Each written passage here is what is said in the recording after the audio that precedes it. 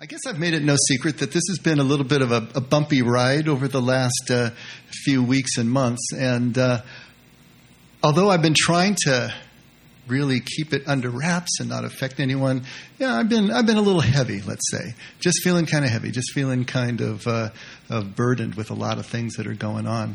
But I thought I was doing well, just kind of holding my own, staying functional. Hopefully the only one who knew that I was out of sorts at all was Marion, but maybe I wasn't fooling as many as I thought. But then the other night, about 3 nights ago, I had a dream. And I want to tell you about my dream because it kind of opened my eyes to something. And the dream was that I was back in college. And I was on the campus. And you know how dreams juxtapose kind of things from different places in your lives? So this college kind of looked like the college that I went to outside of Chicago at Elmhurst, with a lot of old buildings, brick buildings, and just that kind of look and architecture. And then it was sort of combined with the newness of St. Andrew's Presbyterian in Newport Beach that I spoke at. But I wasn't thinking that until afterwards when I was in the dream. But now I think about it, it was kind of those two things together. So it was this really kind of old Ivy League looking kind of thing, but at the same time there's a newness and an energy to it. And I remember I was just totally mesmerized by the look of the campus and walking around. And I went into what I would suppose was a cafeteria where people were having lunch. And it was this huge cavernous room with a white, I don't know if it was linoleum floor, but it was just real slick. But there was no furniture in the room. The room was completely open, blank. And people were just sort of camped out like picnics on the floor, eating their lunch. Some were on blankets, some were just sitting 2 by 2, 1 by 1, reading books, eating. And so there was these pockets of people all over the place. And I realized that I was sliding on the floor, and I looked down, I just was in my socks. Didn't have any shoes on. But I realized that this floor was so slick that I could slide, like Tom Cruise in Risky Business. I could slide. And so I realized I can ice skate on this thing. And so I just started in, and I was ice skating, and what was her name? Michelle Kwan. I was just all over the place. And don't bother me with the physics. I know that's not possible with socks on a floor because there was nothing to grab. But I was doing it. I was cutting and I was moving. I was going in between all these people and around. I could feel the wind just blowing back. It was the most freeing thing. It's just amazing to feel that kind of freedom that I knew that I was in control and I could move and dive and not hit anybody. It just felt amazing to be doing this. And next thing I know, I'm back outside in the campus and I'm walking around and I'm just looking at these trees and these colors and the people that are coming at me. They all just looked like, they were sunscreened or something. They were just vibrant and laughing, and we were talking and I was getting eye contact. And at one point I sat down with one of the students and I was talking to him, and he was showing me his books and showing me his notes. And all of a sudden I realized I had no idea what he was talking about because I hadn't been attending any classes. Not a class, not a clue. I didn't even know how long I'd been there. All I knew was everything that he was telling me about was complete Greek to me. I had no idea what was going on. When I woke up out of that thing, then, of course, the heaviness came down. Oh, my gosh, I'm not doing what I'm supposed to be doing. And then I returned, back into life again. But what it did for me was to highlight, that even though I thought that I was maintaining, even though I thought that I'm still functioning, there's a whole nother tier of life, a whole other quality of life that I wasn't accessing, that I felt there in that dream for a moment, and then come back here and realize I'm not doing that.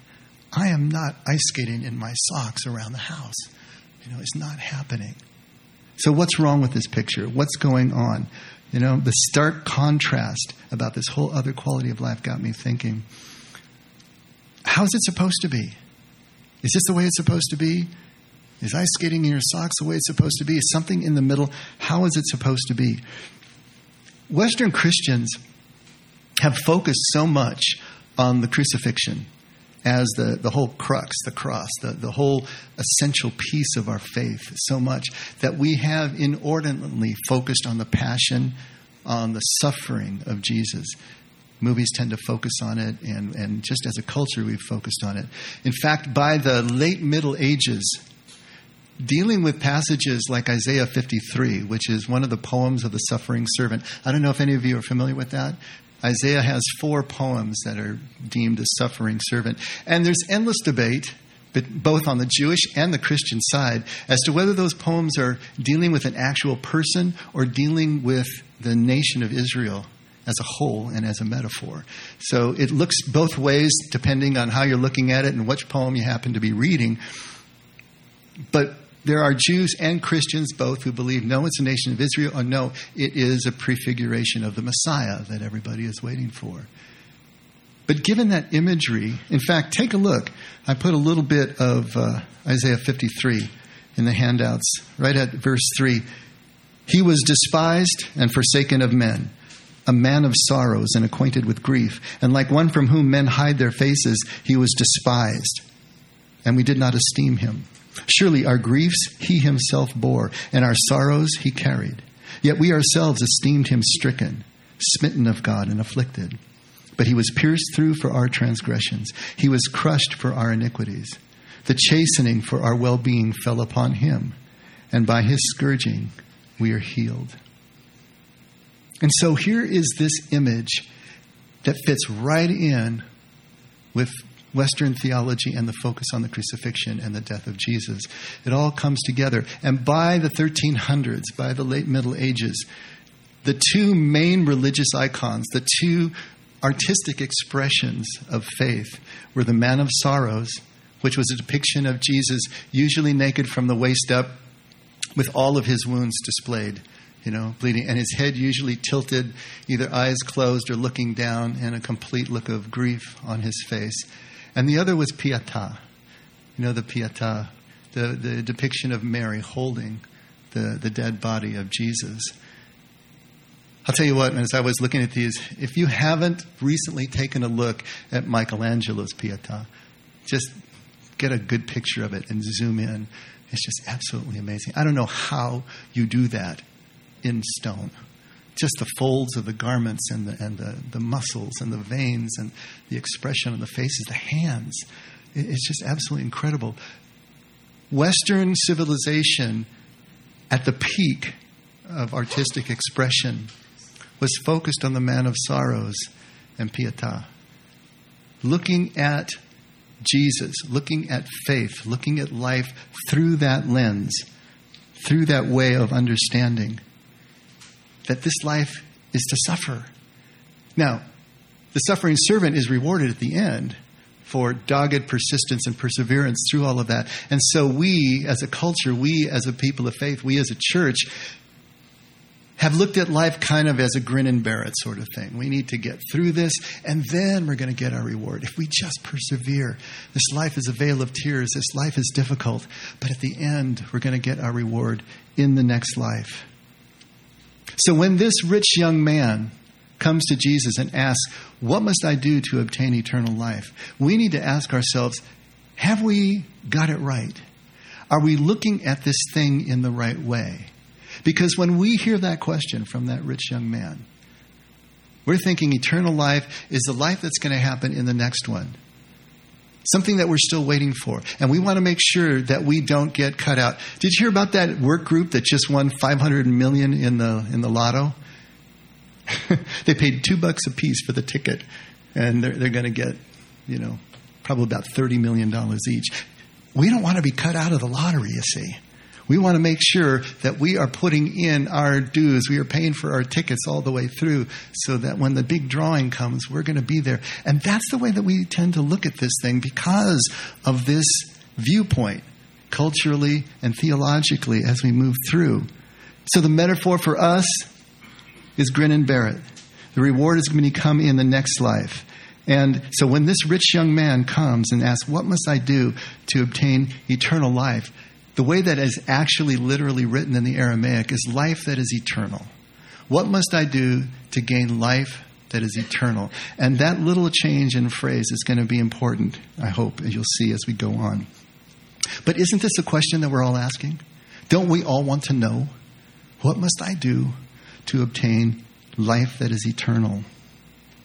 So, as this question is coming out there, What is the young man really asking from a Jewish point of view? And what is Jesus actually offering as his first followers would have understood this? Because this is where we have to come if we're going to understand what it is that Jesus is talking about when he's talking about eternal life. And then what we're talking about when we talk about the life that we're leading right here and right now. So, probably the most famous verse in the New Testament is... what would you say? John 3:16. Yeah. Who can quote it? Anybody?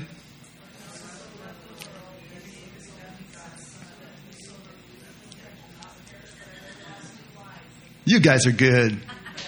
Although you're probably cheating because it's right on the bottom of the In-N-Out drink cups, right? I mean, it's that ubiquitous. Why is that become such a central verse in Christianity? Because it really encapsulates the entire gospel, doesn't it? You know, God so loved the world, he sent his only begotten Son. Whoever believes in him will not perish, but will have life that is eternal, will have everlasting life, eternal life. But do we understand what that means from a Jewish point of view? This is what is so important. Now, if we're going to do this, if we're going to understand what John 3:16 means, because I do believe that it does encapsulate the gospel, but not in the way that we have come to understand that through the Man of Sorrows. If we stop and we look first through a Jewish context, we can start to see something different that I'm hoping will start to reorient us, to start to change our point of view. And so if we do that, let's take a look. And let's start right at the beginning of John 3, right at the beginning, so we can get the full run-in at the full context of what's going on here. Because a verse out of context is really difficult to translate or very difficult to interpret. We need to see the bed in which it's lying to understand, because there are so many details that are going to be brought to bear on the one that we're trying to understand. Now, there was a man of the Pharisees named Nicodemus, a ruler of the Jews. And this man came to Jesus by night and said to him, and that's not an insignificant detail, he came to Jesus by night. In other words, he was in hiding. He probably had his prayer shawl, his talit, way over his head, and was coming by the dead of night because he didn't want to see the other rulers, the other Sanhedrin members, the rulers of Judea, see what he was doing, going to this non-person here, this one who was of questionable, legal authority. But he comes to him by night, and he says to him, Rabbi, we know that you have come from God as a teacher, for no one can do these signs that you do unless God is with him. And he's talking here in the plural, so he's not alone. There are others who share his point of view. There's others who share his curiosity. In fact, he probably drew the short straw and had to go from this group of people and go see Jesus and risk getting seen by doing this. But Rabbi, we know that you have come from God as a teacher, for no man can do these signs that you do unless God were with him. And Jesus answers and says to him, truly, truly, I say to you, unless one is born again, he cannot see the kingdom of God. And this phrase, born again, if you translate it directly out of the Aramaic, is interesting because it means born from the start. That would be how it would absolutely translate, literally. Born from the start. To start over all fresh, new. You ever heard the phrase beginner's mind? To have beginner's mind. To start as if you know nothing. There's a great line from a movie where this one man says, speak to me as you would speak to a small child or a golden retriever. Beginner's mind. Pretend that I don't know anything. And then tell me, are we willing to do that? Is Nicodemus willing to do that? Because Jesus says, if you don't do that, if you're not willing to just let go of everything that you think you know, everything that you're so invested in, mentally, ritually, relationally, hierarchically, wow, that's a huge one, especially for those rulers. If you're not willing to let that go and start again, as if you're a golden retriever, then you're not going to be able to see this kingdom that Jesus, that the Father are trying to get in front of us. And Nicodemus says to him, how can a man be born again when he is old? He cannot enter a second time into his mother's womb and be born, can he? So here's Nicodemus literalizing. misunderstanding. And here comes Jesus right back to him to try to clarify. Jesus says, truly, truly, I say to you, unless one is born of water and the Spirit, he cannot enter into the kingdom of God. That which is born of the flesh is flesh, and that which is born of the Spirit is spirit. Do not be amazed that I said to you, you must be born from the start. The wind blows where it wishes, and you hear the sound of it, but do not know where it comes from and where it is going. So is everyone who is born of the Spirit. What's Jesus doing here? Here comes Nicodemus, like a freight train, with these logical questions. We see that you do signs, you must be a man of God. And the unstated question here is, what must I do to obtain the eternal life that you're talking about? What must I do to enter the kingdom that you're talking about? It's not stated here as a question, but the answer comes later, right? Same answer. And here comes Nicodemus with all that, and Jesus cuts him off, stops his line of thinking, and he's trying to get him to understand. You're not going to be able to approach this from a logical, rational point of view. Spirit doesn't work that way. The more you persist in logic and in physical processes, all you're going to get is more of the same. There's a point at which you need to make a complete clean break, a quantum leap into, call it a non-rational free fall, I guess, into God's embrace. Can you do that? Can you come back to the position of a small child? Accept what you see at face value and then respond. Because if you can't do that, how in the world do you think that you're going to understand what kingdom is all about? It's made of different stuff. The Spirit is the Spirit and the flesh is the flesh. You need to be born, baptized, if you will, by water and by Spirit. Physical birth and now a spiritual birth that starts you all over again, but in a direction that is kingdom bound. Do not be amazed that I said to you, you must be born again. The wind blows where it wishes and you hear the sound of it, but do not know where it comes from and where it is going. So is everyone who is born of the Spirit. Can you take this journey, Jesus is saying, without an outcome that you have a stranglehold on? Can you take this journey in such a way that you really don't know where you're going or even where you're coming from, but you're allowing yourself to be blown by the energy of the Spirit and allow it to unfold in real time? It feels so different than any other journey we take. It feels so different than what we think this relationship with God is all about. Nicodemus says back to him, how can these things be? And Jesus answers and says to him, and I love this response, are you the teacher of Israel and you don't understand these things? You are the top. You are the top of the pyramid when it comes to Judaism, and you don't understand these things. It's just that frustration that you see coming through. Truly I say to you, we speak of what we know and testify of what we have seen. And you do not accept our testimony. And if I told you of earthly things and you do not believe, how will you believe if I tell you of heavenly things? So what is Jesus saying? Notice that he switches to the plural here. We speak of what we know and testify of what we have seen. In other words, he's saying, I and everyone around me, my followers, are experiencing something. We're not just thinking about it. We're experiencing it. We know, and that's the Jewish know, which means intimate familiarity, not mental assent, but the time spent handling something until it's burned into your muscle memory. We know the things of which we speak. We have lived the things of which we speak. The testimony we give is from this deep knowledge, this knowing, this experience, having lived this out.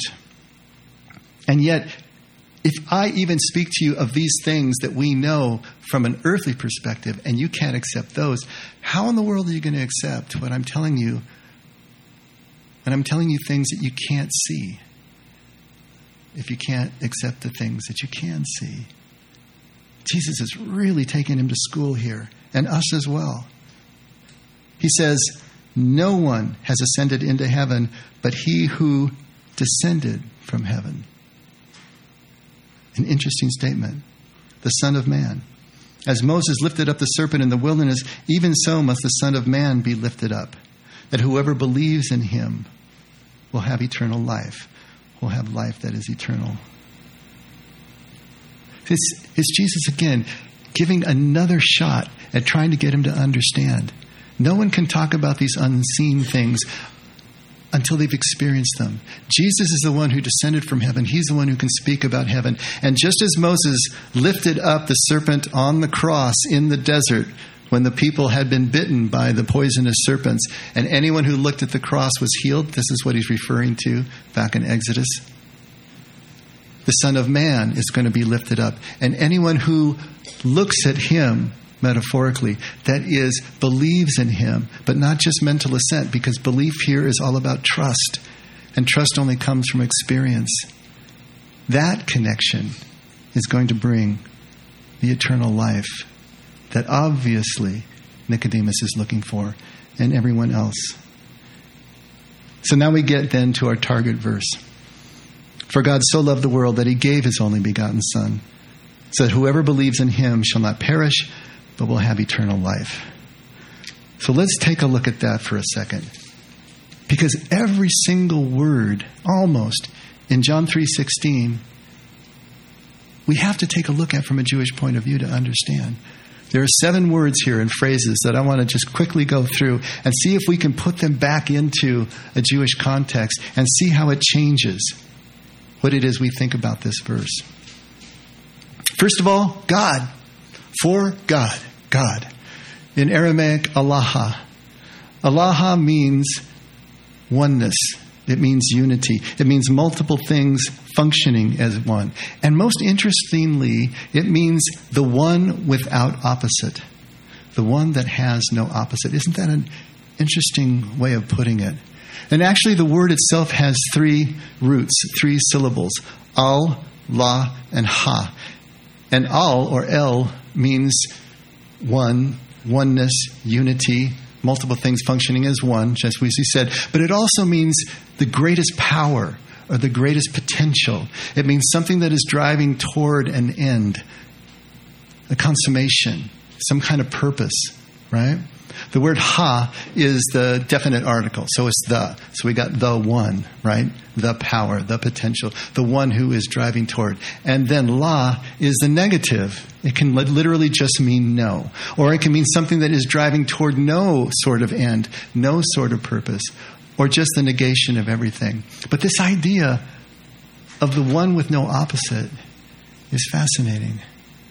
They're talking about the singularity of God, the uniqueness of God, that God has no rival, that there is no other like God.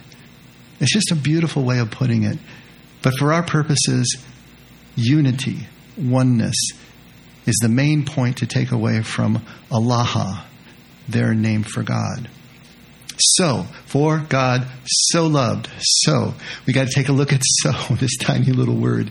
If we talk about someone loving so, what's the word that we are leaving out, that we're hearing in our head? Much. You know? So much. He loved her so much. But as soon as we apply much, so much to God, we're suddenly taking his love and creating degrees. If he loves so much here, then maybe he loves a little less over here. And so we have to understand that God's love has no degree. Anything that you can't measure, I love this, anything that you can't measure always looks the same. Always looks the same. You cannot measure God's love. It is infinite. It is unconditional. It always looks the same. There's not so much over here or a little bit less over there. This word so here, hakana, in Aramaic, can mean so, but in a different sense. It can mean thus, which is closer. It literally means in this way or in this manner. This is the manner in which God loved. Not that God loved the world so much. This is the manner in which God loves the world. The world, Alma, is the word in Aramaic. And it means age, generation, or era. Its roots point to youth. Its roots point to newness. A constantly changing and growing diversity a constant turnover, newness, new generations, new things happening, new species arising, and things changing constantly. This is the way that the ancients looked at their world around them. Exploding abundance and diversity, always changing, always moving before them over and over and over again. And they gave this word, meaning that, to world. So God, for this reason, God loved the world, and he gave his only begotten Son. So this word, only begotten, in Aramaic, ihidaya. Now, coming from the way that we are coming from in our culture, when we see ihidaya, which does mean single or solitary, the first thing we're thinking of is an only child, right? So he's the only begotten Son. He is God's only child. But ihidaya also means completely united in all aspects of being. We would use the word integrity, I suppose. Jesus was completely the same, inside, outside, his thoughts, his words, his deeds, everything, all had one purpose. It was all united under his Father's will. And so ihidaya is not just single or solitary, it's also completely united, completely one. This complete connection of being, complete fulfillment, if you were, of himself as a human being. So whoever believes, etamen. It's related to the word amen in Hebrew. And it means essentially the same thing.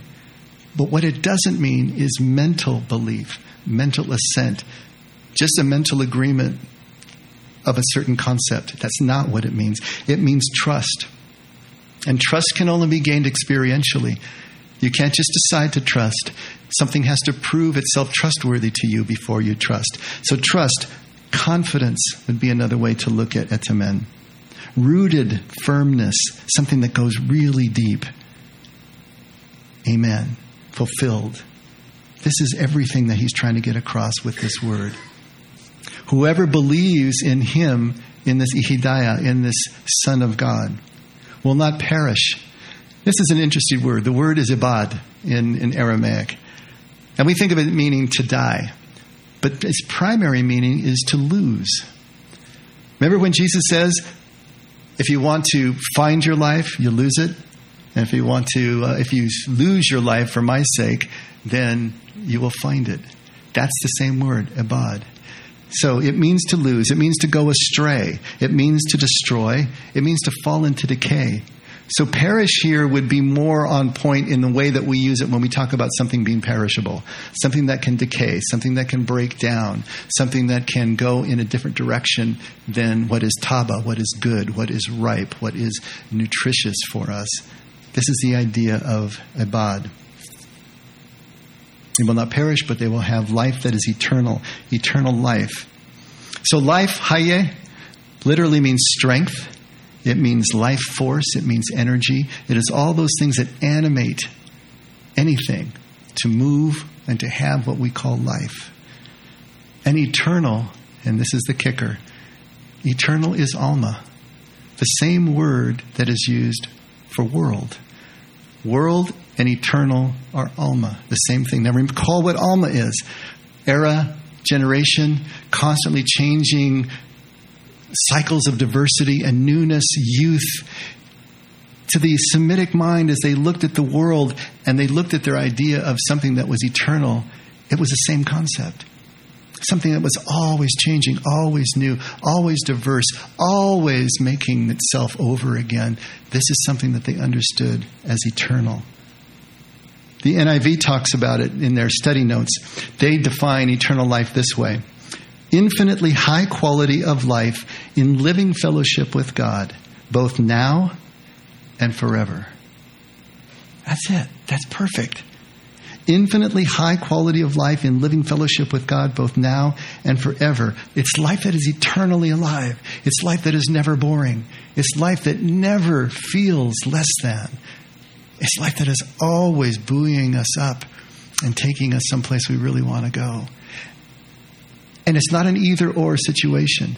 But the Jews, I can tell you, would be focused on this life rather than the next one. The Jews didn't focus on the afterlife. This was the life that they were in charge of. This was the life that their purpose as human beings had any control over in terms of living between heaven and earth. It's not that they didn't believe in the next life. It's that this would have been their focus. And so life that is eternal is life that is eternally and forever alive. Starting right here and right now and moving into whatever is coming next. And so if you take all those definitions and you take the context of the paragraphs before, where Jesus is talking about the necessity of experience, of knowing the things of which you testify, how could we paraphrase John 3:16?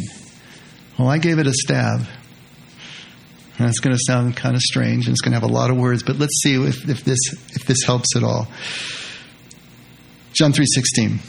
This is how the one God of unity loved the world of diversity and separate form. Unity, God, gave those living in diversity the son or the child of his own unity. The full integration, the merging of unity within diversity. So that whoever followed, whoever merged with him, connected with him, and experienced trust in the Son, would never be lost or separated from life that is always alive and new, now and always. I don't know if that does anything for you, but here's the thing that it does for me. It shifts the focus of my relationship with God. I am not living my relationship with God now in order to have something later. I'm living my relationship with God in such a way now that it is the fullness of this connection that makes life alive. And even though I haven't been doing it very well lately, I know that this is my goal. And furthermore, I know that this is my choice. It's my choice to lean into the moments that I have and find those colors, find that slick floor that I can slide on and live my life at a different pitch. Because God has given us the Son of Unity. God has given us this incarnation of himself, Emmanuel, God with us here and now, that we can see and emulate and embrace, that can take us into this kind of quality of life. It changes everything in terms of the way that I view it. I'm hoping that it can start to tweak the way you look at things. In John 10:10, Jesus says, I came that they may have life, and life abundantly. And this word abundantly is talking about the same things. It means better. It means more. It means excessive. It means excelling. To have strength, to have life force, to have energy that is more and better and excessive and excelling. This is what Jesus is trying to get us. It's Hayed Alma. It's life that is eternal. Life that is eternally alive. Life that is never, ever stale, ever boring. And Jesus only testifies to what he knows himself. So what does that say about Jesus' character? If this is what Jesus is telling us about the way that eternal life is characterized, if this is what Jesus is telling us about the way that we obtain eternal life, it's by this intimate familiarity with the Father through this way of living life, then can we continue to look at Jesus as a man of sorrow? Can we continue to look at him in that way? If Jesus really was testifying to something he knew, then he was the first guy in the pool. He was the guy who was running ahead of all of us. He was the guy in his socks who was ice skating circles around the rest of us and laughing and calling us to join in the fun. He was the one who was scooping up every child in every village and giving horseback rides and laughing and giggling and tickling. He was the one that was changing the face of what his followers understood about their religious obligation, about the way that they were supposed to fulfill everything that they were supposed to do in terms of the relationship with their God. And on top of that, he calls this God his Abba, his daddy, bridging the gap between the King of the universe and the Creator, who gathers all respect and awe, at the same time has the intimate familiarity of Daddy. This is not a man of sorrows. This is not someone who is living his life less than abundant. And this is what we need to understand about our lives as well. So, what must we do to obtain eternal life? Given all of this, if all of this is true, what must we do to obtain life that is eternally alive? The first thing is, we need to be willing to be born from the start. We need to be willing to be born again. We need to go back to that beginner's mind. We need to go back to the golden retriever and just take a look at everything from that point of view, 3 feet off the ground, and see everything as if brand new and fresh. To let go of everything that we've been invested in. It's not going to come off all at once, but to be willing to let go of pieces at a time, to shed our skin over and over, the things that are limiting, the things that are holding us back. And if we don't know that they're limiting or holding us back, be willing to let them go anyway and see what happens. Because if there's something we really need, they'll come back to us. We need to trust that they will. First, we need to be willing to be born from the start. And then secondly, to put down all that keeps us from seeing that kingdom is here now. That the eternal aliveness starts now, not sometime in the future. And then we need to let that breath, that wind, that spirit, that ruha, blow through us and blow us along without demanding to understand where we're going and even where we're coming from. To simply be present to this moment, to engage fully in this moment, even if we can't see how it's going to lead to the next moment. To be willing to let go of the next moment and the outcomes that we cherish and think we need so badly, to just be here now. Can we do that to the exclusion of all else? Jesus is asking. Can we realize through this willingness, the trust, the confidence that we will never be separated from life that is eternally alive as long as we're hanging on to the God of all life? It can't happen. Nothing can separate us, Paul says. Nothing. As long as we are here, locked in now, letting go of all these things that distract, all these things that decay us, all these things that make us perishable. To just be here, be now. So that at least 51% of the time, more often than not, we are characterized by ice skating in our socks. Can we do that? Can we get to that place and forget about going to class every once in a while as well? This is a life that Jesus has. This is a life that I can now close my eyes and see him embodying. This laughing, smiling Jesus, calling everyone on with the brilliance of his smile and not the bleeding wounds. And if he can do that and says that we can, then we're going to have to put down our scourges, put down some of the things that we're carrying around that are so heavy, and see if there's another way that we can approach this moment, just this moment. Can we do it right now? Can we just listen to this music and let it be enough? Can we just be here right now?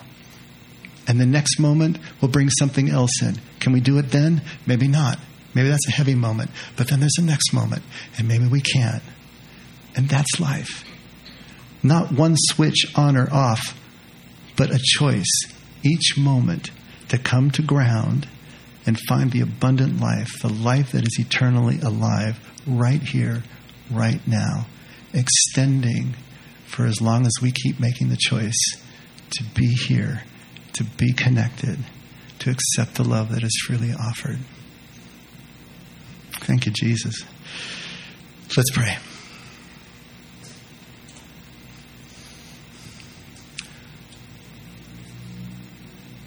Father, you've laid it all out. You've set this table for us. And I don't know if I've got it entirely right. That's less important than all of us just diving into you and your presence. Help us to do whatever it takes to break through whatever we need to break through, to be here now, to let simple presence overwhelm the heaviness that we feel, to overwhelm the things that we have not gotten done yet, the things that are outside of our control that we worry over. Let this moment overwhelm that and bring us to the life that is alive. Help us to do that more and more, Father. Help me to do that more and more. We love you. We sometimes don't know how to express it. We're not good at that. And we're sure not good at being defenseless and vulnerable. But help us more and more to trust that we can do that, to be fearlessly vulnerable in your presence, and that everything is going to be okay. Father, thank you for loving us. Thank you for drawing us to you. Thank you for the gift of your Son who shows us who you are. Take us wherever you want us to go. We're giving you permission right here, right now. And recognizing that we can only do any of this because you did it first. In Jesus' name we pray. Amen. Let's all stand.